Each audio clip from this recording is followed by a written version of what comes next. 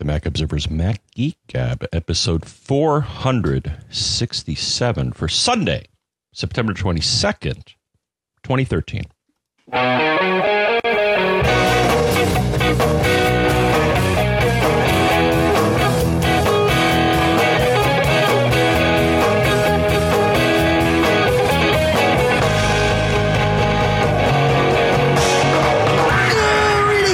And welcome to the Mac Observer's Mac Geek Gab, the show where you send in questions, tips, and cool stuff found. We share the answers, tips, and cool stuff found, and together we all try to learn a lot new each and every time we come together here in Durham, New Hampshire on this rainy Sunday morning. I'm Dave Hamilton. And here in previously rainy Fairfield, Connecticut, this is John F. Braun. How you doing, John F. Braun? So did you, big excitement this week, of course. Apple released all kinds of things, new iOS, new iTunes, and we will talk about both those things, and new iPhone 5Ss and, of course, 5Cs both hit the shelves on Friday. We probably won't talk much about the latter because neither one of us has ours in hand, but I believe, John, you did order an iPhone 5S. Okay. So hold on, everybody hold on to their chair. Yes, I am getting some cutting edge hardware here. So I decided, so I went through the, I didn't do it at the crack of dawn like all the other crazy people. I read there were limited, I can speak to that because I was up at the crack of dawn, but yeah, go ahead. Oh, okay. I know some people, I think some people had issues ordering and that the systems were kind of sluggish. So I was going to do it through the Apple Store because Discover was offering a 5% cash back on purchases from the Apple Store. But at the last minute, I read their terms and conditions, and it said not for the iPhone 5S or 5C. I'm like, okay, forget that. So I went to the Verizon store, logged into my account, clicked on upgrade. I actually took screenshots of this in the past for an article that John had put up showing you how to do this. So I'd already been through it. And I decided to get the 5S Space Gray. Okay. 32 gigabytes. Good. Even though my current phone is 16 and I'm okay with that, you convinced me that it's better to have more RAM than less RAM. But you certainly can't upgrade it down the road. Not easily. Yeah. Well, as we discussed, if I can get to the RAM chip, but no. Oh. Yeah, you're correct. But yeah, exactly. Yeah, especially Surface Mount upgrades aren't. Yeah, it's not my thing. Oh, dude, you need like what is that? It's a solder bath, but it's not called a solder bath. It's well, they actually have special surface mount desoldering tools. I have seen people do this sort of work, but it's very difficult. It's not meant for people. No. Well, all this is done by machines. All right, but to continue, so I ordered that, and then I also ordered it with the Apple case. Oh, you did get the Apple case. Okay, I'm curious. Well, they had it. That. Yeah. Oddly enough, it's funny because I think it's $39 on the Verizon site. It was $39.97. I'm not quite sure why they had to tack on that extra 97 cents. Special surcharge. That's right. Well, there was also a $30 upgrade surcharge. So I got that, and then I also decided to go through them. So they have a trade-in deal, like a lot of people, and it's not just Verizon devices. They'll actually give you and they actually give me the best offer I could get. They claim they'll give me $100 for my iPhone 4S 16 gig, and I'm like, well, that's the best I can do. I can only spend it on Verizon stuff. Right, but you just spent money on Verizon stuff anyway, so there you go. Yeah. Other than that, Gazelle had the best price that I saw. So interesting. Just to say nice things about them. And I had one person spam me on Twitter actually saying, "Oh, you can go to this other place and get $40 more," and he was lying because they offer $40 less.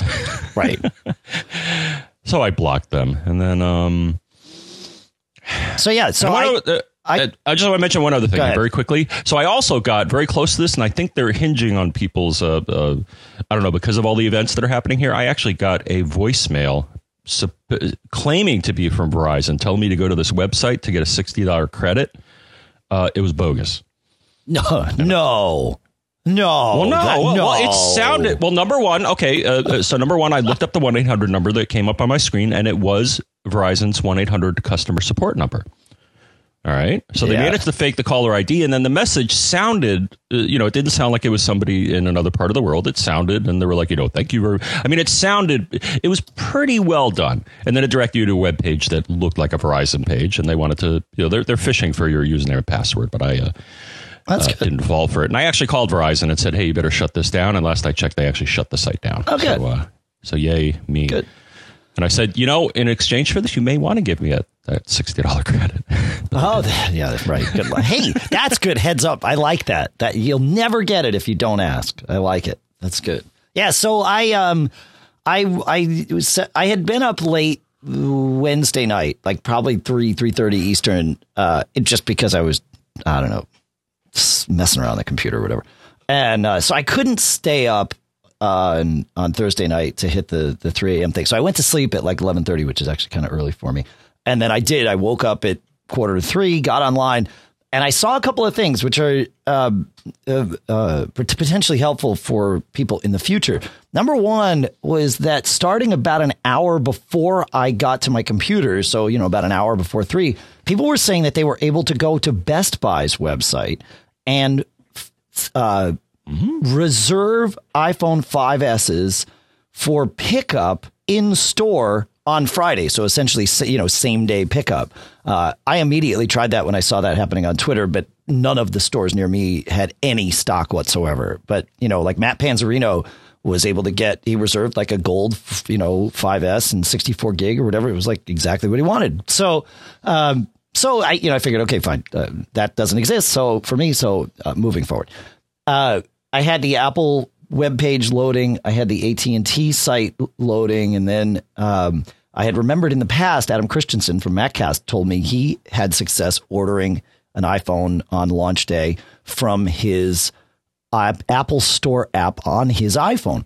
So at about 3 a.m., Apple's site was still offline. The store in the app was, the Apple Store on the app was still offline, but AT&T was up.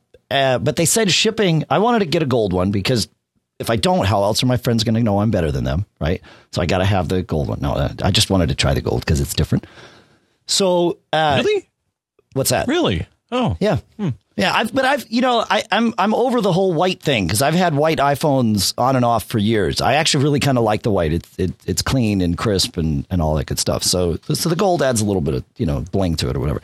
So I wanted to get the gold one, but I knew that was going to be in short supply because I'd talked to my AT&T local store and my local Apple store. And they said, yeah, the AT&T store had no gold ones. The Apple store said we've got like 4. So I knew this was going to be a tough thing.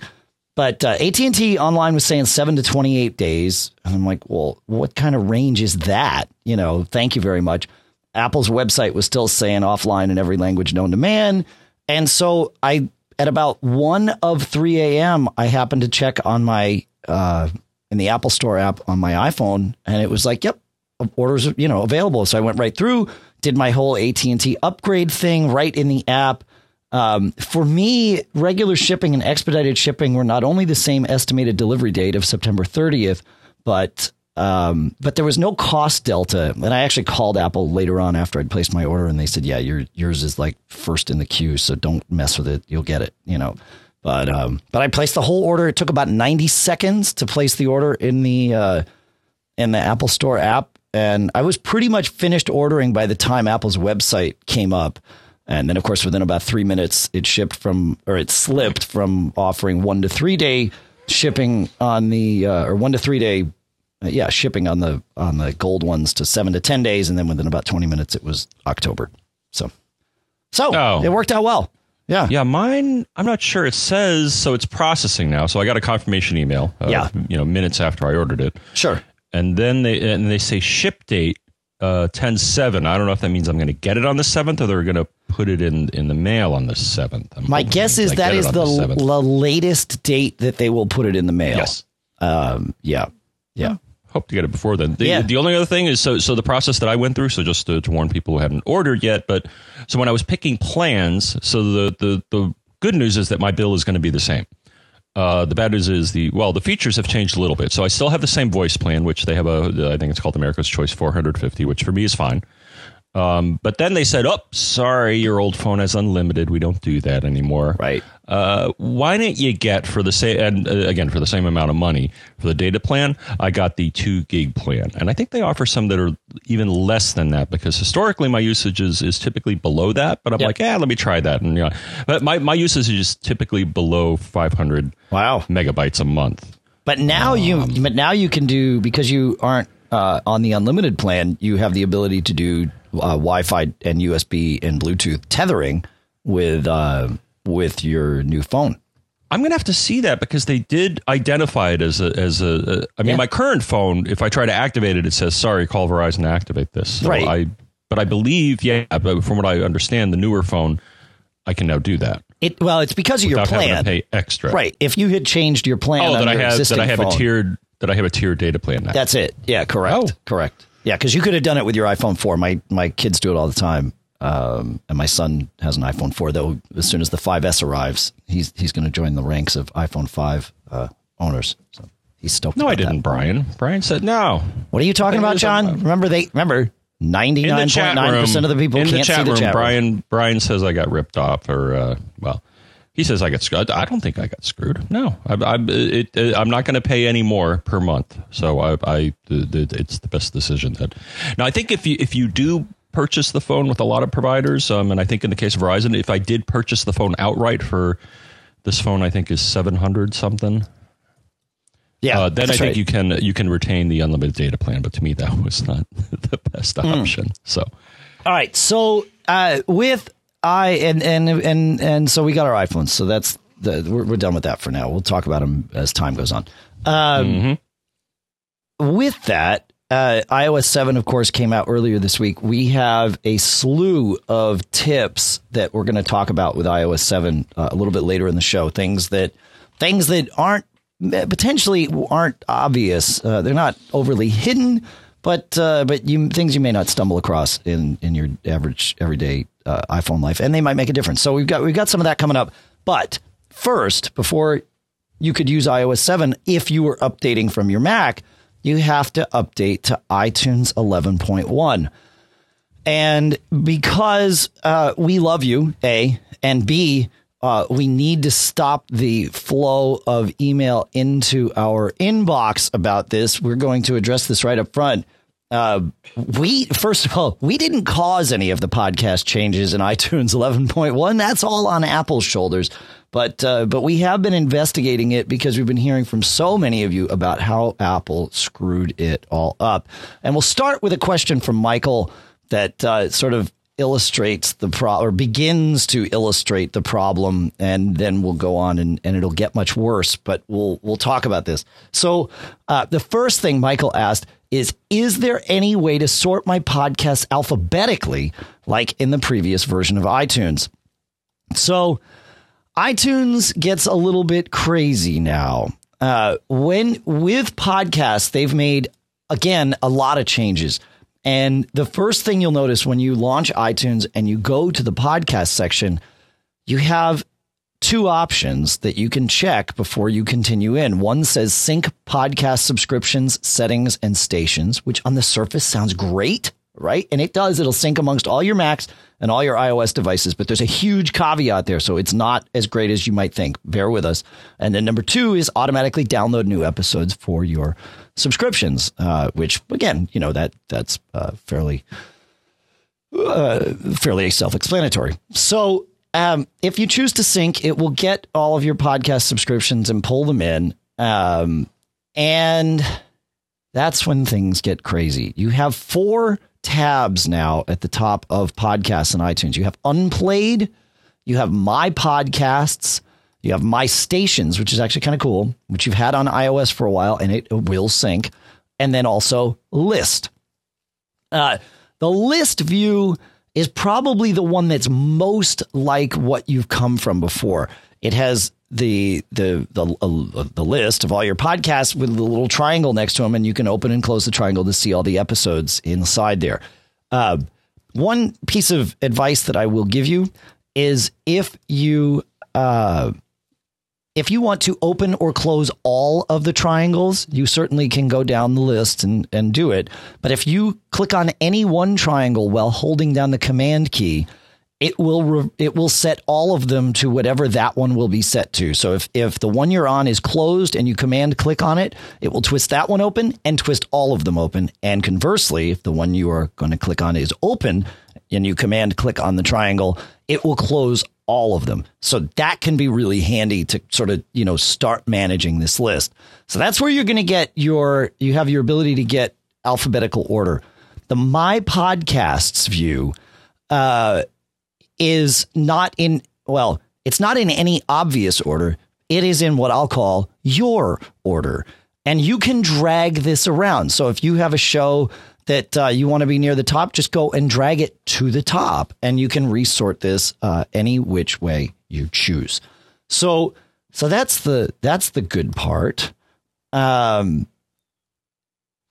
issue, and it gets so crazy. So, let's see. I'm trying to think about the right way to do this. We'll skip the syncing thing because that we'll deal with that in the next question. So, if you want to delete podcast episodes, it gets a little bit crazy because iTunes treats podcasts as cloud-based content. So you either have a copy of it locally or you don't, but the episode always still exists. So it follows this iCloud or iTunes in the cloud paradigm, but which is a little weird because those of us that listen to podcasts, which I assume is all of you, if you happen to use iTunes, which I realize is not all of you, you download it and then you listen to it and you delete it and away it goes. That's not necessarily the case anymore, at least in terms of the way iTunes UI shows you. And there's it's actually kind of funny. There's a great article in Apple's discussions forum where someone listed a bunch of tips. And one of the tips was if you delete a podcast, they'll download again the next time you sync. Instead, you have to mark them as played and then resync. And then they start getting rid of themselves in iTunes. So that's how that goes. It's if you use iTunes to manage your podcast, and I'm not sure there's anything better on the Mac, although Downcast for the Mac is an interesting option and may actually see a great surge in sales now because of the changes here. So you can also use smart playlists to manage your podcast, right? If you make a smart playlist about the media kind, I'm sorry, I'm gonna rewind here. Instacast for the Mac. I didn't mean Downcast for the Mac. I don't think there is Downcast. I did mean Instacast for the Mac. So thank you, whoever it was in the chat room that just said that. Hello to everybody in the chat room at macgeekgab.com/stream. But anyway, if you don't like any of the views that Apple has given you, you can use smart playlists to manage your podcasts. And so you would set a smart playlist up in iTunes, file new smart playlist, and then go to media kind equals pod, or, set one of your criteria as media kind equals podcast and set your second criteria as plays equals 0. Now you want to say if it matches all of these conditions, not any, because otherwise it will just, pull up everything. But if you set, podcasts that you haven't played yet, that will have a nice, tidy, smart playlist for you. It might actually work out quite well. So we will put the link to this in the chat room because it's a great, or in the show notes. We'll put it in the chat room too, but those of you listening at home don't care. So there's that. Why? Every time they update iTunes, I'm sorry. I mean, other software that they update tends to improve with age. Yeah. iTunes is the only piece of software where I dread the update because I know they're going to screw something up in that something that I was used to in the prior version is now going to get changed. Then I have to figure out how to do it again. And this was no exception. Yeah, I think when you started up the update, it would say, oh, let me tell you about podcasts. Like it gave you this big screen saying, here, click on this button to look in the podcast category. I'm like, I know where that is. Why are you hiding what was there before, which was my list of the podcasts? So, yeah, I don't know what that. I just got to scrap it and start from scratch. I don't know. Well, yeah. I mean, it's funny because, we talk about Apple being more than just the devices, right? I mean, a big part of what Apple's what I'll call their competitive advantage, right, for lack of a better term. A big part of that is the whole cloud thing, right? The fact that they have, not only do you have this device, but it's linked to the biggest, music, movies, and online bookstore in the world, right? Or whatever. It might not be the biggest bookstore, but you get my point, right? There's this cloud stuff and the cloud syncing and all that stuff. And for a lot of it, not all of it, but for a lot of it, iTunes is the hub for that on your Mac. And it sucks. It's just so bad. And it gets worse and slower. But anyway, so there's that. Now, about this syncing thing with podcasts, this is where I get why they did what they did. and I think it's terrible. And so, Anthony, what did I do to myself here? Now I can't read. Oh, I see. Okay. Anthony writes, I hope you can help. In short, my family share a single iTunes account to share apps. This has been fine for the past 2.5 years. As of the recent update, sharing a single iTunes account also forces the merging of podcasts between devices. So my wife gets my 20 tech podcasts, I get my wife's 20 cooking podcasts, and if we had kids, we'd both be getting dozens of My Little Pony podcasts. Further, when one watches, deletes, or unsubscribes to a podcast, it propagates that status across all devices and through iTunes on all computers, whether the other person has watched that episode yet or not. The time to sort this out was not insignificant, then to only have it all re-merged a short time later when it all resynced. The solution, as suggested by Apple support, is that each person have their own iTunes or Apple ID an account. Of course, this would then require each account to repurchase apps for its individual device. This can be quite costly. Is this a new way for Apple to gain revenue? As further suggested by Apple support, each family member could temporarily log into the main iTunes account to gain access to new and updated apps. Sadly, this will force a merge of all podcasts at the same time. I cannot believe Apple would do this intentionally. I honestly believe even they do not feel they got the short end of the revenue stick where they feel the need to figuratively hork their customers, and I'm editorializing on the way. Whoa, not family friendly at all. Okay, but I get it, Anthony, because you're mad and doggone it, you're not going to take it anymore. So when I read Anthony's email, I had not dug into the podcast syncing much, and I thought, oh, no. Clearly, they wouldn't make you do this by the account that you're signed into the iTunes store with. They would sync with iCloud because, by golly, that's what iCloud is for. Applications, any application, third party or Apple, can store data as a documents and data in the cloud. And all it has to store is a tiny little preferences file that lists all your podcasts and when you've listened to what episode or whatever, and just let that sync across all your devices. Because guess what? It already does. And then you're good to go. And each person in the family can have a separate iCloud account, which you should anyway, but still then share the one iTunes account for managing all your apps. Not so, found Dave, as I logged into my iTunes account on my son's iPod Touch and watched all of my podcasts sync. And as my son so astutely pointed out, he's like, well, of course that's what they have to do, because where else are they going to store this data? And of course, my argument is iCloud. But he says, you're logged into your iTunes account in iTunes.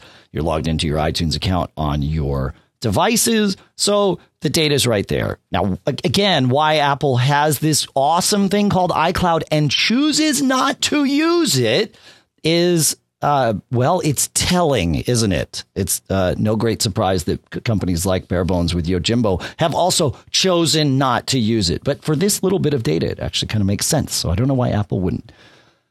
But anyway, Anthony is unfortunately right, John. It means that you can't share an iTunes account if you want to sync podcasts amongst your devices using Apple's ecosystem. Now, you can go in on your iPhone and go into setting, and when I say iPhone, I mean iPad and iPod Touch as well. You go into the settings app, and if you have their podcast app installed, you will see a settings for podcasts right below where the music and videos stuff is. And in there is an option that says sync subscriptions. So you can turn that off. Now, that removes the ability to obviously sync subscriptions. But hey, at least it solves this problem of you propagating your My Little Pony podcast to, and merging them with Mac Geek Gab and MacCast and Mac OS Ken and all that other good stuff you listen to. So there is no great answer here other than forget about using Apple's podcasts app. Use something like Downcast or Instacast for multiple shows, or, get the apps for individual shows like Mac Geek Gab or Mac OS Ken or anything like that. And just do it that way. I hope that Apple will fix this. I would like to say I imagine Apple will fix this, but I'm not convinced. I mean, there's a lot of people screaming and moaning about this. Let's get that straight. Our email box, all of my email boxes, not just the Mac Geek Gab boxes, but like my inbox and everything. It was like, dude, yeah, I get it. Okay, got it. We have a problem. We will talk about it in the show. I promise. But there's really no great answers. So I had the same feeling of dread. The other thing is during the so to their credit, when you upgrade to iOS 7, they do warn you about some of the new functionality. We'll of course go into more detail later. Yeah. But one thing they said, I noticed when I was doing this, they're like, oh, by the way, podcasts aren't in the music app anymore. You got to download our crummy app. I don't think they said, but podcasts haven't been in the music app for 2 builds of the iOS. Right? Or, I'm sorry, in a different place. Yeah. But they've always been in the podcast app. I don't think that's that's not an iOS 7 thing. I mean, certainly we had the podcast app in iOS 6 for the last year or more. Well, I didn't have it. But I could still get to them. Interesting. Okay, so you hadn't. Okay, so now you're forced to use the podcast app. Okay, interesting. Right, that's what I'm saying. Okay. No, I'm almost positive that they were accessed through a different category. I thought it was music. All right. Yeah, no. I mean, maybe in the store, but no. Anyway, but go ahead. Yeah. Go ahead. But no, to wrap it up, yeah. I mean, they basically said once I upgraded to 7, they're like, yeah, if you want to access your podcast, you got to download our app. Mm-hmm. And yeah, didn't make me happy. So I'm not happy with that, and I'm not happy with iTunes. And we are not alone, and we will help you get over the trauma. Yeah, I guess. I mean, it's probably going to be just alternatives. And there is Instacast for the Mac. Am I crazy? I mean, well, don't answer that question. No, there we go. Mark confirmed what I was. I wasn't hallucinating. Good. No, the podcasts were in the music app under iOS 6. If you did not have the podcast app installed. So yeah, okay. All right, so there is Instacast for the Mac and obviously also Instacast for iOS. Is there Downcast for the Mac, or am I going crazy? I could have sworn there was. Yeah. Downcast. Yeah, it is. It's available for the Mac as well. Okay, so I wasn't going crazy before. Both of them just happened to be available for Mac and iOS. Okay, good. So there's 2 options for you right there. They have iOS counterparts. These folks have been doing this and for a long time. Both of these apps have been out well over a year, probably well over 2 years. In fact, definitely over 2 years. And I think they both do a great job of managing podcasts. And probably now we'll be able to start taking advantage of some of these background updates and that sort of thing so that they can be more like, Apple's app. So you don't have to launch it to download new shows. You can have it download new things once a day or whatever. So it's good stuff. And that's probably your answer, is just forget about using iTunes and Apple stuff to manage your podcasts and pick your favorite of Downcast or Instacast and go. So that's what I got. Where are we on time here, John? I want to confirm something, and then we can talk about iOS 7 stuff. But we'll jump around a little bit here.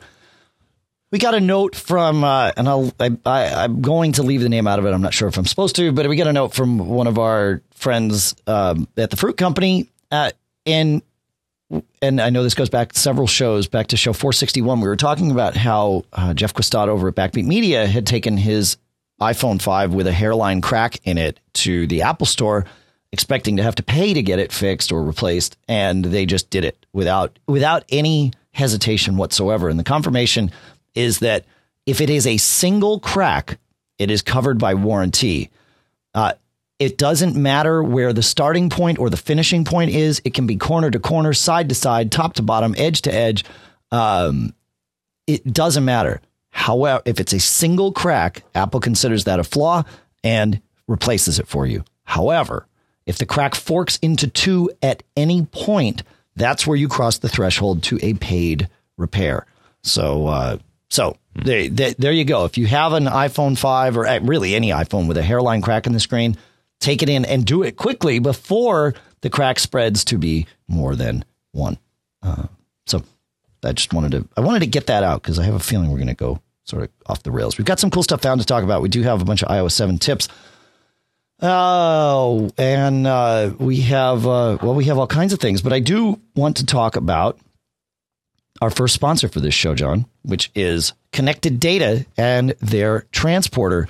The transporter is a device that you purchase and there's a deal. In fact, if you use the coupon code MGG, you save 10% off. And when I start telling you about this, you're going to understand where that comes from and or why it's such a good thing.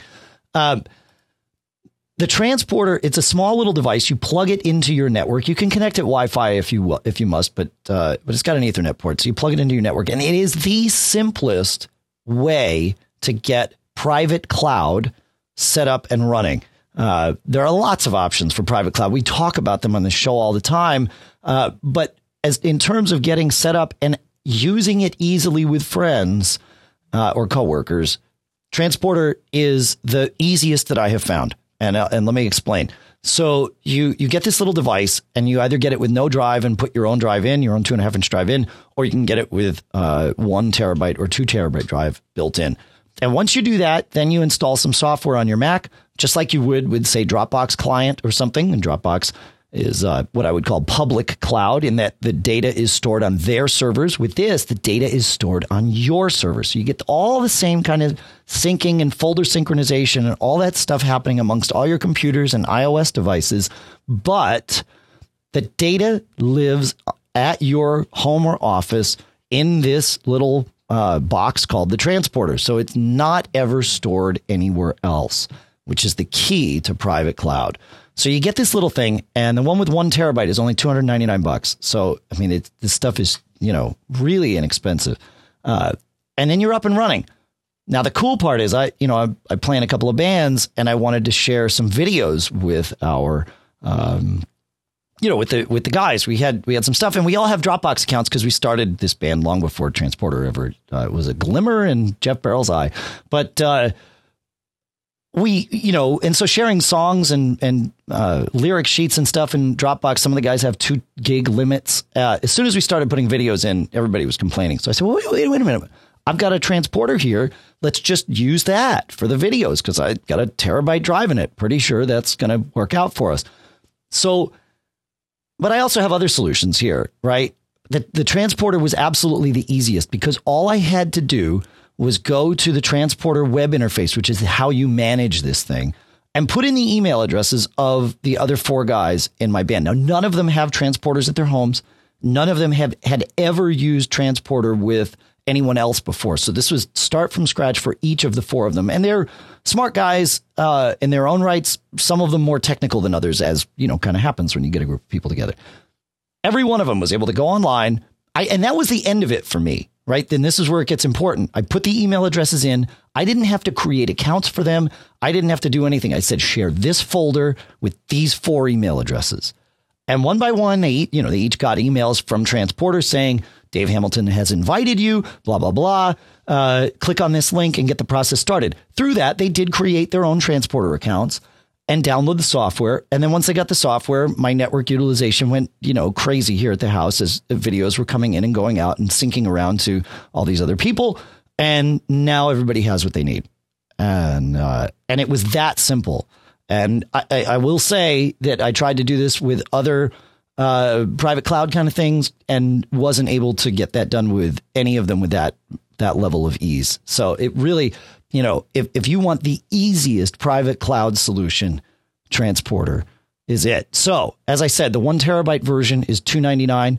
The 2 terabyte version is $399. And if you already have your own drive, you can get a bare Transporter for just $199 and put your own drive in it. Any one of those prices can drop by 10% with the coupon code MGG. So that means a 1 terabyte Transporter drops by almost $30 down to, $270-ish, maybe a little less, and so on and so forth. So pretty big savings there. And I encourage you to check it out. Filetransporter.com, and your coupon code is MGG. Filetransporter.com. Mine sent me an email this week, Dave. It did. Well, we had I didn't realize it at first, but I was, one morning I was working on my computer and it was daytime and I was, I think, wrapping up the show notes. And all of a sudden, it took me a while to realize that we had lost power. Oh, right. Yeah. So I plugged in my, I didn't have Wi-Fi, so I plugged in my Clear dongle and got some 4G action going. And then I got an email shortly thereafter from my Transporter saying, hey, something may be up. You may want to make sure it's plugged in and the network connection's good. So, so it's nice that it monitors its health, and if something's wrong, it'll tell you about it. That I think is a nice feature. That's great. I like it. That's good. Cool. Yeah. No, it's good stuff. And it's, it's built for average. I really would say that I would have no hesitation recommending this to the average user who wants to have some sort of private cloud solution. It's super easy to get it up and running. So good stuff. Okay. Earlier this week, John, when iOS 7 came out, I published an article which certainly at this point in time is the most popular article that I've ever published in terms of the number of people who've read it. I think we're topping over 400,000 people that have read it at this point in time, and it doesn't seem to be slowing down. Yeah, no, which is good. I like it. It obviously struck a chord with many. And the article was about new and hard to find settings in iOS 7 that really I had started kind of building for this show, and then thought, well, we should publish this too. And I'm glad I did. But there's a couple of things that get interesting. So John and I are going to go through some of our favorites from these tips and others. And so we'll also be paying attention to the chat room and try and fold in your tips sort of real time here as we go through this. And bear with us because it's going to be a little crazy, but there's some good stuff. But John, you will start with one that a listener tweeted to you about when she was having trouble installing iOS 7 because she didn't have enough space on her device, and she found a very interesting solution to that. Yes. And so I got to thank her. So Stacy actually we were exchanging tweets here because so the one thing is that if you want to upgrade or install, or I think upgrade as well, to iOS 7, you need at least 3 gigabytes, 3 to 3.5 gigabytes, I think is what I've read, of free space. And you can see that, of course, if you go to, I think you can see it in the device itself, but you could also see it through iTunes where you're going to see a bar showing your free space. And Stacy is a heavy user of messages. I'm not. I don't know if you are, Dave. But specifically what she does is that she uses messages and often embeds either graphics or movies. And she was like, I've tried to clean everything out that I could, but I'm still running, I still don't have quite 3 gigs free. And I'm like, well, you should go into the part of iOS that tells you where, how much memory each app is using and just see if Messages is using it. And she's like, no, didn't see it. And also I was like, well, maybe try something like Phone Clean to, clear things out. And that didn't find it either. As it turns out, at least in her case, iOS 6 does not properly identify space taken up by the Messages app. Makes sense. I mean, it doesn't make sense, but it of course the app is going to take up space if you've got all this MMS type stuff coming in. Yep. Right. And so what she did is I think she got in there. She deleted a number of the larger items, I would assume movies or pictures or both. Yep. And eventually she showed 3 gigs of free space. Now, the weird thing, though, is that once she upgraded to iOS 7, then the Messages app would show up in the part of, I don't have it specifically, but then the Messages app would report how much memory it was using. So I don't know if it's a bug it's a bug in 6, I think, because it didn't show it. Well, we've talked in the past about what what iOS lumps in as, OS storage or other, right? And I think it was just lumping Messages in with that. So which I get why that decision was made, but in retrospect, I also get that it was the wrong decision. No, it wasn't. It wasn't showing the space in her other category based on what she said. It just didn't show it. So she made the right guess that was the thing hogging the memory. And No. I mean, if she had plugged into iTunes, it would have been part of that other category. I mean, it would have to have been. Okay. All right. Perhaps it was. Yeah. So, I mean, it has to be reported somewhere, right? iTunes adds it up. So, I mean, but yeah, no, it's good that now it does that. So the reason, and I know I'm going to guess that most of you have already updated to iOS 7, but the reason you needed that 3 gigs for the over the air update versus if you did it direct with iTunes is the following. The update itself compressed, the download, I should say, is 800 megs or so. So you've got to download 800 megs onto your phone. So you need 800 right there. Then your phone needs to decompress, unpack, unzip that download. And it needs space for the original download and the unzipped version while it's doing the unzipping. And the unzipping, if it's compressed, means that the unzipped version is probably larger than 800 megs. So, you're going from 800 to, maybe that's where the space is, to 2 gigs or something like that. So now you need 2.8 gigs or more if everything's compressed. Then it can go and delete the original download, but it still needs to install the update and move files and copy files around. So you've got all this, what I'll call temporary storage that's necessary. And that number is 3.1 gigs on a 16 gig iPhone. That can be a very tight thing. And that's why I think John said, you said you updated yours just by letting iTunes do the work. And that means you used your Mac as the temporary storage instead of your iPhone. And that works great. Okay. All right, let's start with some of these little tips and tricks and see where we get.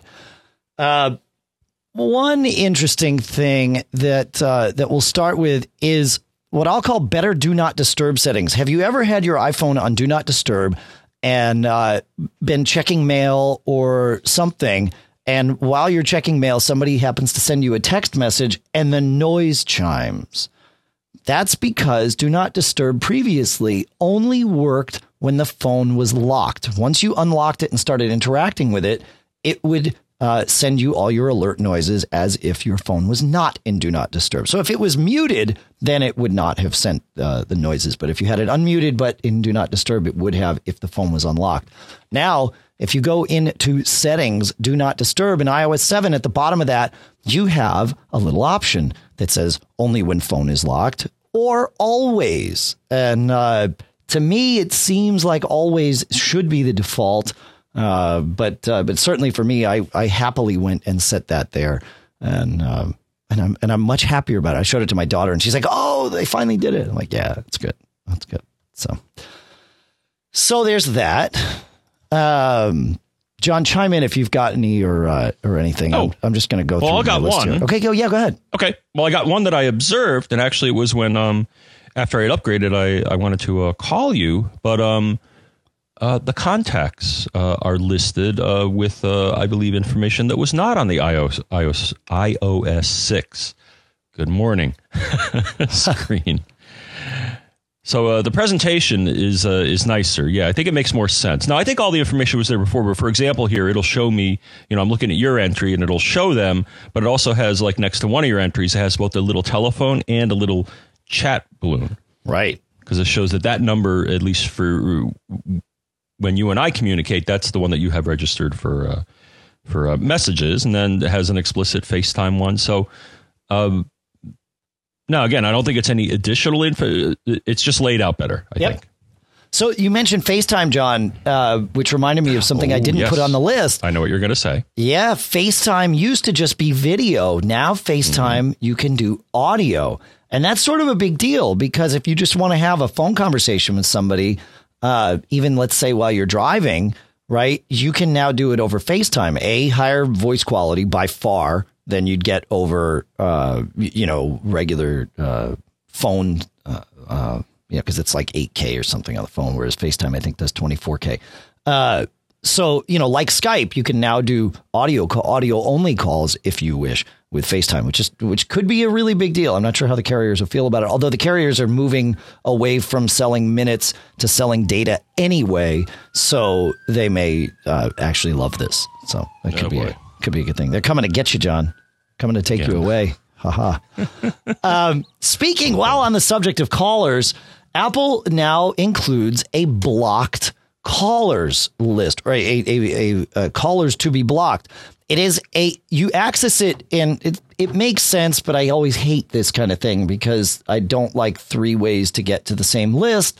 That's bad UI design, in my opinion, but I get why they did it, and I'm not sure I have a better answer for them. So you can get to this either in the phone, messages, or FaceTime sections of the settings app, and it is blocked callers. And you can go in there and you can add anyone that's in your address book, which is handy. Or you can go, if you go into phone or even messages and go to a recent list in your phone. You can see people, and if you see a number that called you, you can hit the little I next to it. And if you go all the way down, you can say block this caller. That will block them from SMS, from phone calls, and from FaceTime calls. If they leave a voicemail for you, I believe that will still come through. So it just won't ring when they call you, which is awesome. Especially for SMS messages. I mean, sometimes you get those spam things and you're like, how did I get on this list? And you just block it and that's the end of it. So it will not bother you anymore. Actually, this is the tip that I want to mention again, because every once in a blue moon, I will get a spam text. Mm-hmm. Typically, what you can do with most providers is if you forward it to them, and I believe the number you forward it to is the word spam. And I'm trying to find the numerical. Let me look here. Verizon SMS spam. So this is something that'll help them out, and it's typically free if you do this. How to report a spam text on Verizon. Put a link in the show notes. 7726, yes, which spells spam. Okay. And I think the other cell phone companies offer very similar things. So if you do get SMS spam, it won't prevent you from getting it, but maybe it'll take it off your bill and, it'll find the source of it and shut it down. Yeah. Oh, that's good. That's good.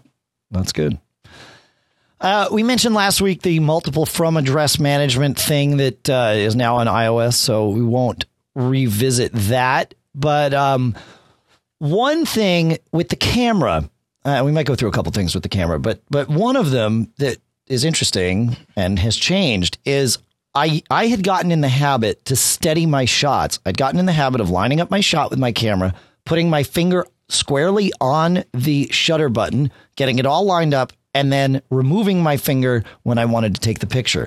This meant that I wasn't tapping my phone and causing the phone to jolt the moment that the picture was happening by getting my finger on the shutter button, lining it up, and then, just casually removing my finger. There was no last minute jitters on the phone and it would take good pictures.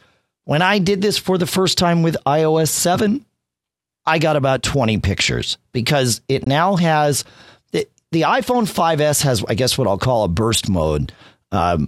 Every other iPhone has what's called continuous shooting mode. And that's what I was in. So by putting my finger on the shutter button, it was taking, 3 pictures a second or something like that, right up until the moment that I told it to stop by lifting my finger off the shutter button.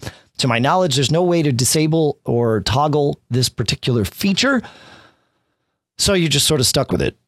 Come up with a different way to steady your shots. And, you can use the plus button at the top to fire your pictures off. And that may be a better option. I just need to get used to doing that. So there you go.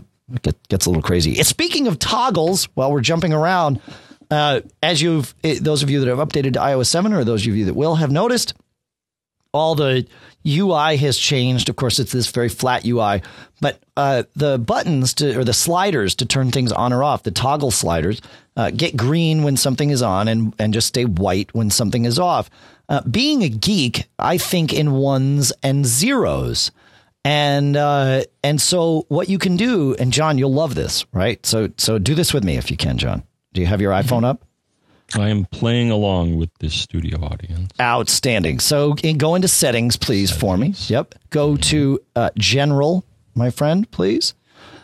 General, my friend. Yes. Okay, good. Or just general, is from what most of us have. Yep. And then go to accessibility. And there's some cool stuff in accessibility for everyone, not just folks who have an issue, I've been here. I'll tell you about the piece that okay. I'll be using. And so in the second section at the bottom of it, there is on off labels, and it is off for you. If you turn it on, not only do all of your labels become the on stay green and the off stay white, but it puts a little 1 by the ones that are on and a 0 by the ones that are off. And I've gotten very accustomed to this now. My car actually does this too. So it's sort of it's a holdover from that for me, but I like it. It's very geeky because it's 1 and 0 and I understand it and it's very visual. So yeah. Yeah. Which, of course, is binary, which is the language that all digital computers speak underneath the covers. That's right. That's right. Yeah.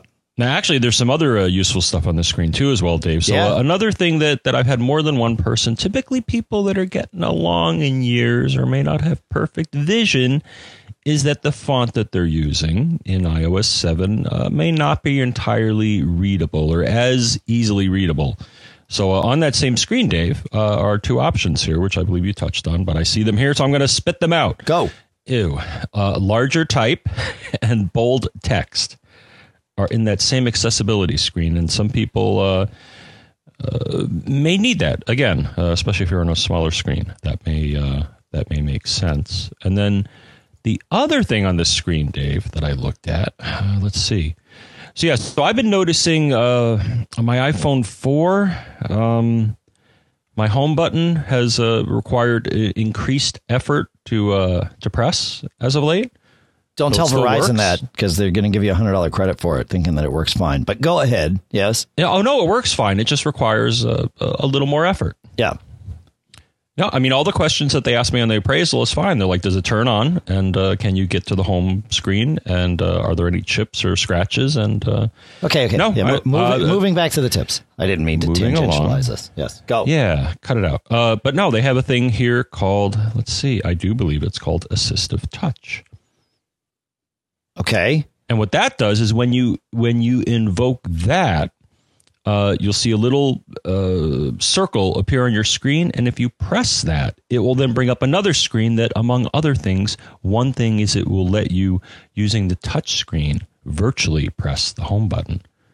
Yeah, that's not new, though. That's been there for several iOS No, it's versions. not. I just thought I'd mention it. Okay, because yeah. there may be other people that's in true. the same boat here with a sticky or not fully functioning home button that may want to use that. So, no, it's not new, but it's I found a need to explore it. I'm not really happy with it because it does take up space on the screen. Right. Yep. Though it dims it after a while, which is kind of neat, too. So, all right. One thing I'll point out, because I didn't really grok how cool this was until it was actually Adam that told me, check it out. You'll like it, is AirDrop. Right. So we've had AirDrop on the Mac for a while. AirDrop on iOS 7 does not yet work with the Mac. So there's the great divide still there. And like on the Mac, it only works with devices that allow their Wi-Fi circuits to go, I believe, into what's called promiscuous mode, which means creating their own ad hoc networks in addition to being connected to whatever local network, et cetera, et cetera. But what happens with AirDrop is you can set your iPhone up to be an eligible recipient of AirDrop data. And so if, let's say you did this. Now, your iPhone 4 does not support AirDrop. I believe the 5 is the first one to. Right. And I think the iPad 4 and mini and of course anything else they release would also support it. And the iPod Touch 5 supports AirDrop. So it's got to be a relatively new Wi-Fi chip. But of course the 5S's and the 5C's iPhones will support it. So once you turn it on, and I'll tell you how to turn it on in a minute. But once you enable this, then whenever someone is in a sharing menu, so if they're in pictures and they hit the little share thing that they would send to email or message, or, you're looking at a web page and you want to email or message something, it's in that same sharing menu, now it's a box with an up arrow pointing out of it. So get used to it, I suppose is what we say. Once you do that, it asks you have a new option in there called AirDrop. And when you click it, it will show you all the local devices that are close to you. You do not have to be on the same Wi-Fi network. You don't even have to be on a Wi-Fi network because, again, this uses some extra technology in the Wi-Fi chip that lets you do this. And it will show you those people that have turned on AirDrop for receiving things. And then you can say, just send this picture to that iPhone, and boom, it sends it. That doesn't go through the internet, doesn't go through iMessage, yada, yada. It's straight iPhone to iPhone stuff. Now, I'm hoping with Mavericks that will also be iPhone to Mac, but, we can only hope. So, But it's very interesting. And you get a little screen if you're in AirDrop recipient mode. You get a little screen that pops up that says, so-and-so would like to share a photo. And you see a little thumbnail of the photo and you can decline or accept at that point. So it's pretty cool. And I said I would tell you how to turn on AirDrop. The best way, the only way I know, is to swipe up from the bottom of the screen and pull up the new iOS 7 Control Center. And this is something that has been talked about a lot. Obviously, Apple showed it as a demo. But in this Control Center, you now see an AirDrop option if you have it available on your device. And when you turn it on, you can set it to be, when you tap it, you can set it to be off. You can set it to only show you to people that you have in your contacts list, or you can set it to show you to everyone. My guess, I don't know this for certain, my guess is that this will chew battery life pretty significantly. So you may not want to leave it on all the time, but it's pretty easy with that Control Center to just turn it on and off. So it's good stuff. I like it. Fun. I got another one, John. Yeah. Okay. So in Safari, we have had, if you click on bookmarks in Safari, you've always had your bookmarks that will sync with iCloud if you've chosen to set it up that way. And then you have another tab that shows you with the little glasses, and that shows you the things you have added to your reading list. And I know reading list isn't new, but if you haven't used it, it's pretty cool. You can use that when you're on any article or any web page. You can use that same little sharing button that we talked about for AirDrop and save something to your reading list. And then that's synced across all your devices, including your Macs. And you can then go read that article at a later time. Really, actually super handy. But now there's a third tab with a little @ sign. And what that does is it pulls up all the tweets from people you follow on Twitter that have links in them. So you can now you're only seeing tweets with links, and you tap it and then it brings up the link and you read the article. Again, it's only from people you follow and it's only tweets with links. This is a lot like James Wilson, formerly of Lithium Corp. Now he folded that company up because he went to work elsewhere. Nudge, nudge, wink, wink. This is very similar to an app that he developed called Tweed. So I wonder if it's some of his tech that he's working on there. It would be cool if it was. I don't know that for sure. But anyway, that's how that works. It's a cool little thing. And I found all these things just by digging around. So, click and dig and hunt and all that good stuff. I have one more, I think, John. I mean, I got a lot more, but I have at least one more. If you go into the Messages app and you go to a message that you have gotten from someone else, you see the timestamps of when any given conversation started. But if you want to see the timestamps of the actual messages sent, put your thumb or your finger on the screen and gradually drag the screen from the right to the left, and you will slide out the timestamps of each individual message. And you can see this and scroll with it and all of that good stuff. So very cool and handy stuff. Isn't that cool, John? Cool. Yeah, I know. It's good stuff. It's good. You got anything else for us, John? I don't even know where we are time-wise here. Oh, we're pushing time. That's good. I got a couple more. They kind of warn you about this, but when you upgrade, but yeah, the down swipe is now the new right swipe. Right? What are you talking about? Search. Oh, if you want to get to Safari, that's right. Yeah, it's the first thing that they warn you about. Yeah, you can down swipe from any screen of your Springboard or your home screen there, as opposed to just the leftmost screen giving you your search. You could be all the way over and just drag down and there's search. I'm still getting used to it. The weird part, I always used to get to search by tapping the home button and then tapping it again. And I still find myself doing that. I just got to get used to the fact that doesn't bring up search anymore. But it'll mean I hit my home button less. So that's good. Or Spotlight. Yes. Spotlight. Yes. Thank you. Yeah. You can now speaking of the home screen, you can now take Apple's newsstand and put it in a folder if you want. So if you don't use it or you want it lumped in with other things, that is now permitted, which is very nice. I like it. And I found a site, with these new parallax wallpapers and all that stuff. It's actually pretty cool, John. I think you'll appreciate it once you can see it. I know your 4 won't do it. But there is a website that I found called freeios7.com that has some killer pictures that are sized perfectly for parallax wallpapers and backgrounds. And you can get them for the iPad or iPhone. And they look great. There's some nice stuff out there. So it's good. Do we have anything else on this iOS 7 thing, John? Guess not. Okay. Then I'm sure we'll have more. Oh, of course. All right. So let's run through a couple of cool things found. John, why don't you start? I was chit-chatting for a while here. So you kick us off. We'll run through, I don't know, 3 or 4 or 6 cool stuff found, and then we'll see you next week. But don't worry. We're not leaving yet. Go. John. Oh, things that I found. Yeah, that's what I was going to say. Oh, like the show that I just went to. You just went to a show. Things. Yeah, go. Hey. Okay, yes. So we'll bounce it back and forth. Go ahead. All right. So I got a few things that I saw at the show. The first that I saw, Dave, and actually you helped me test this out. So I've been looking for a while, or I've had people ask about camera-based security solutions that'll work with your Mac or iOS or Android. And I ran into a company that they've had this out for a while, but I managed to say the right thing and got a sample to play with. And so far I'm very impressed. It is called DropCam. Wi-Fi video monitoring, though it will also function as a regular camera, and I actually tried that out.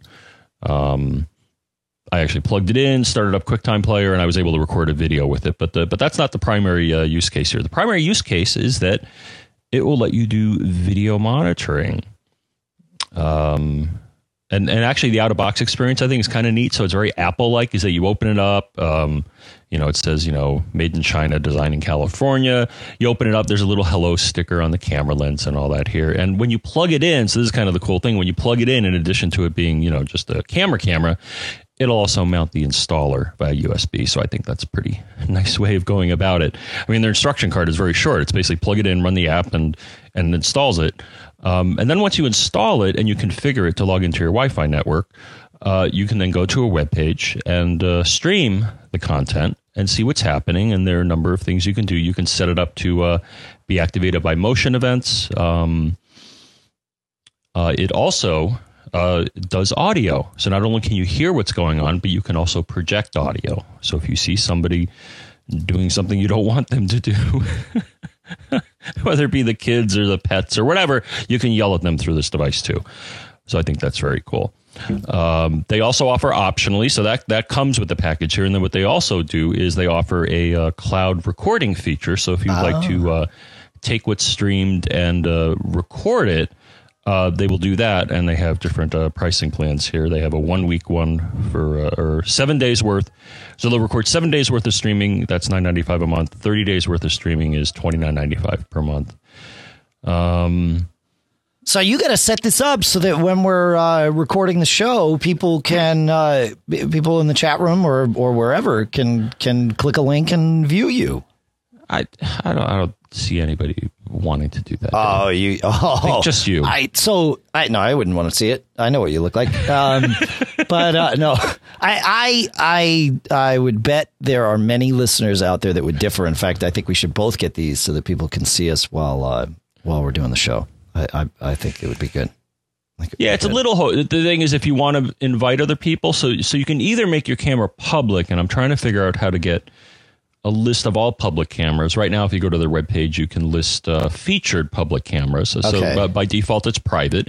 And actually, you and I did this, Dave. I sent you an email invite, and I think I revoked it now. But I sent an invite to you, and you have to sign up on their site. Okay, that's kind of a pain, but I don't see how they could accomplish what they do without you having to sign up on their site. Get an account, and but I think if you because Chris Humphreys in the chat room was saying that Twit uses these and they just put them in public mode, and they have embedded them into their own web page. So I think we could do exactly the same thing, right? If we get a couple of these cameras. And then we can embed them. All right. So it probably gives you a unique URL for the public feed.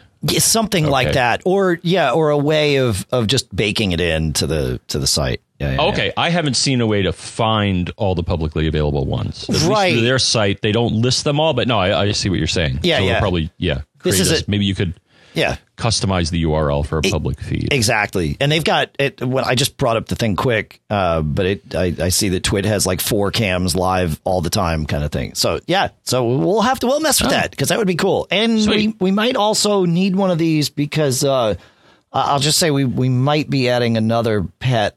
Perhaps a semi famous pet to our lineup here, but we'll talk more about that perhaps next week. Yeah. And finally, they do have, and I asked them about this, and I was impressed with the answer. I'm like, well, what do you do at night? Well, it has infrared LEDs built into it. It'll either auto or you can manually engage the LEDs, and then it'll then blast the area with infrared light, and I guess crank up the infrared sensing ability, so you can see what's happening. What the local critters, 4-legged or 2-legged, are doing at night that they'd rather not have you see. That's right. So cool. So yeah, Deet Solution, and how much is it here? I think it was $149. $149. Yep. And gives you everything you need. So cool. All right. I have several cool stuff found things that came up this week. One of them is an app that so I ranted. I found a screenshot of Mavericks because I don't know why PC Magazine posted it, but whatever. Found a screenshot of Maverick. Mavericks has this great new thing, an activity monitor, where it monitors the energy usage of each app, not the CPU alone, not the memory alone, but the energy usage, not only in real time, but over time. And I thought, wow, how great would it be if this existed on iOS? And there are some apps that sort of try to show you this, but they can't because Apple doesn't give third-party developers access to this. And somebody suggested an app called Carat, C-A-R-A-T. Now, it's a free app. Okay. It is written by the very, very smart folks at University of California, Berkeley's AMP Lab, AMP. I don't know what AMP stands for, but it's from those folks. And what it does is you launch it. They say launch it at least once a day. It takes about a week to collect enough data about your device because it can't be running in the background all the time. Maybe that will change with iOS 7's background updates mode, perhaps. And if it does, that would be even better. But it collects each time you launch it. So they say launch it once a day or, a couple times a day if you can. And it takes sort of a snapshot of what's going on with your phone and anonymously uploads that to their servers and then starts to aggregate this data, not only for general stuff, but also for you specifically, and then delivers back to you after about a week. It starts delivering reports. Okay, these apps are hogging up your battery. These apps, are something you should take a look at, blah, blah, blah. And normally I would be sort of hesitant about something like this, but I figured since it was written by the folks at UC Berkeley, they're probably doing some cool stuff with it on the background. So we will put that in the show notes. Again, it's free. You just got to launch it. They say at least once a day. I've been doing it twice a day because why not? It doesn't hurt. And I'm curious to see what happens. I'll report back from what I see. But, it drives me crazy that I have to care about how much battery I have left on my iPhone.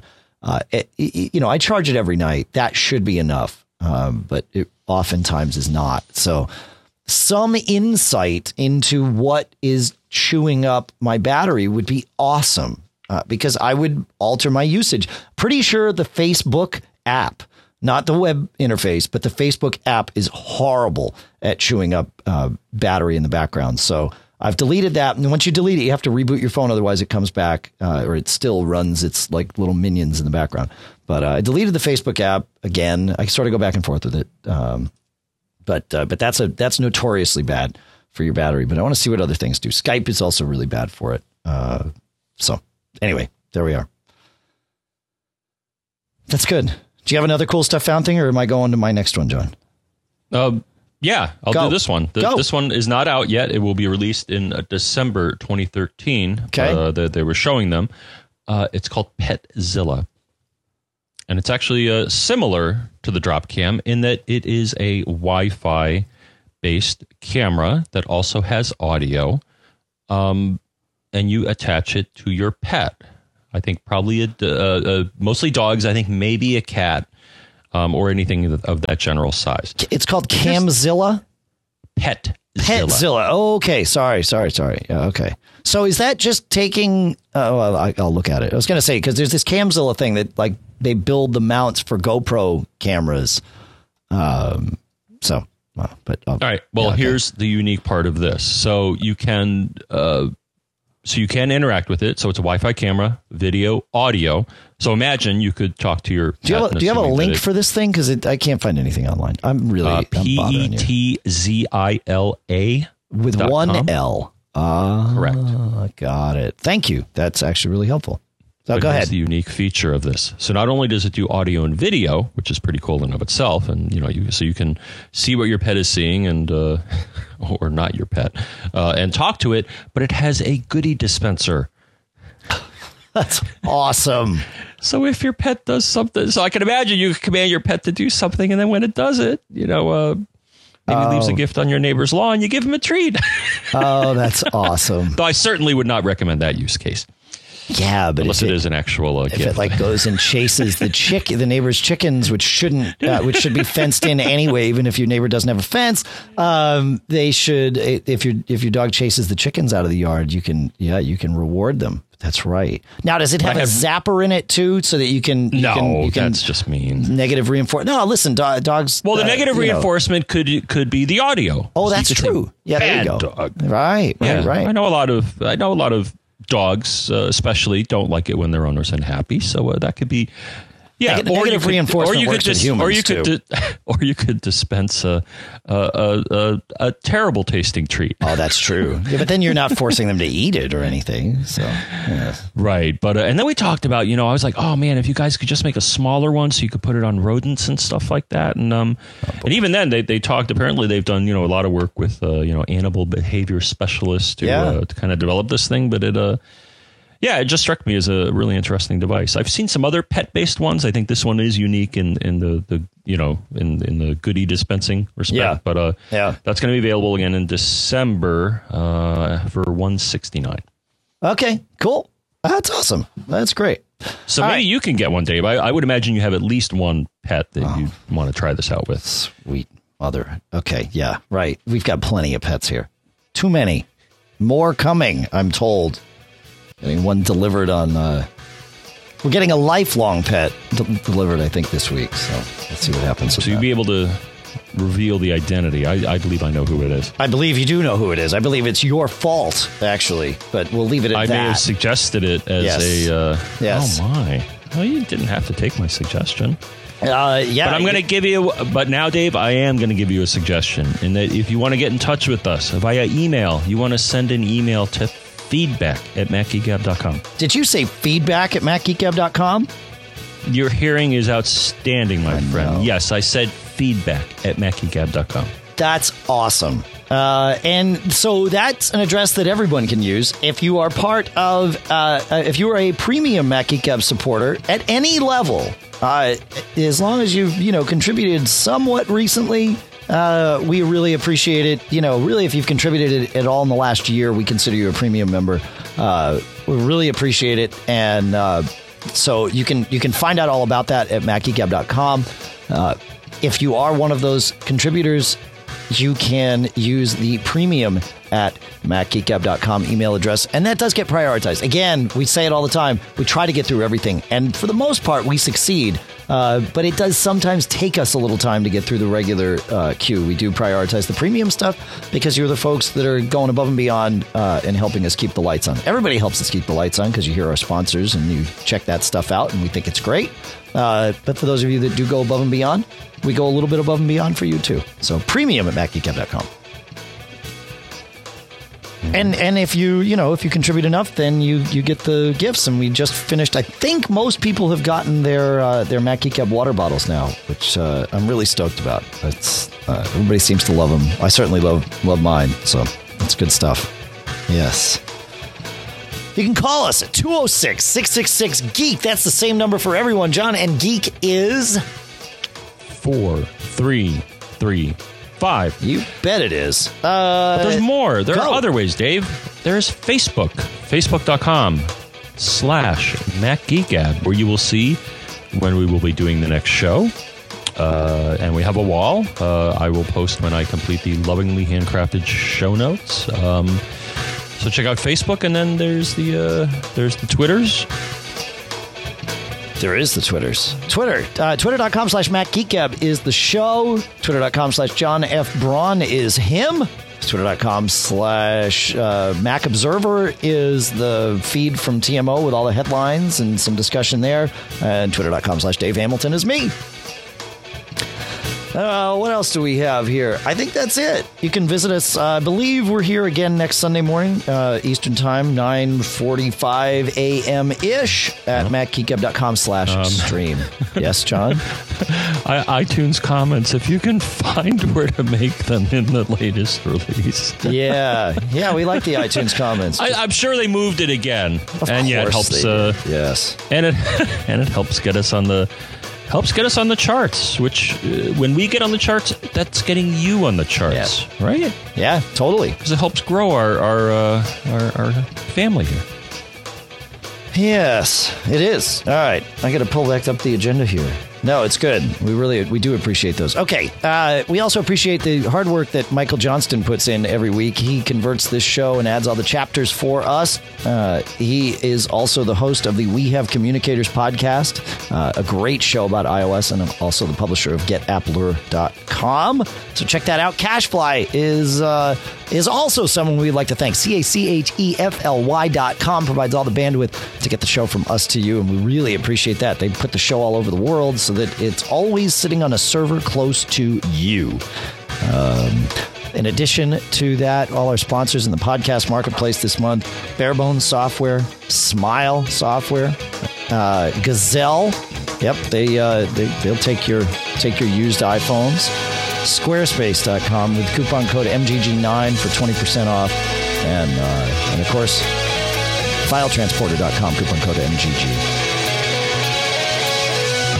Drink lots of water out of your new water bottles, because as somebody said in the chat room, who was it? As a Vanisher says in the chat room, if you drink lots of water, you won't get caught. Made on. Thanks for hanging out with us, folks. We'll see you next week.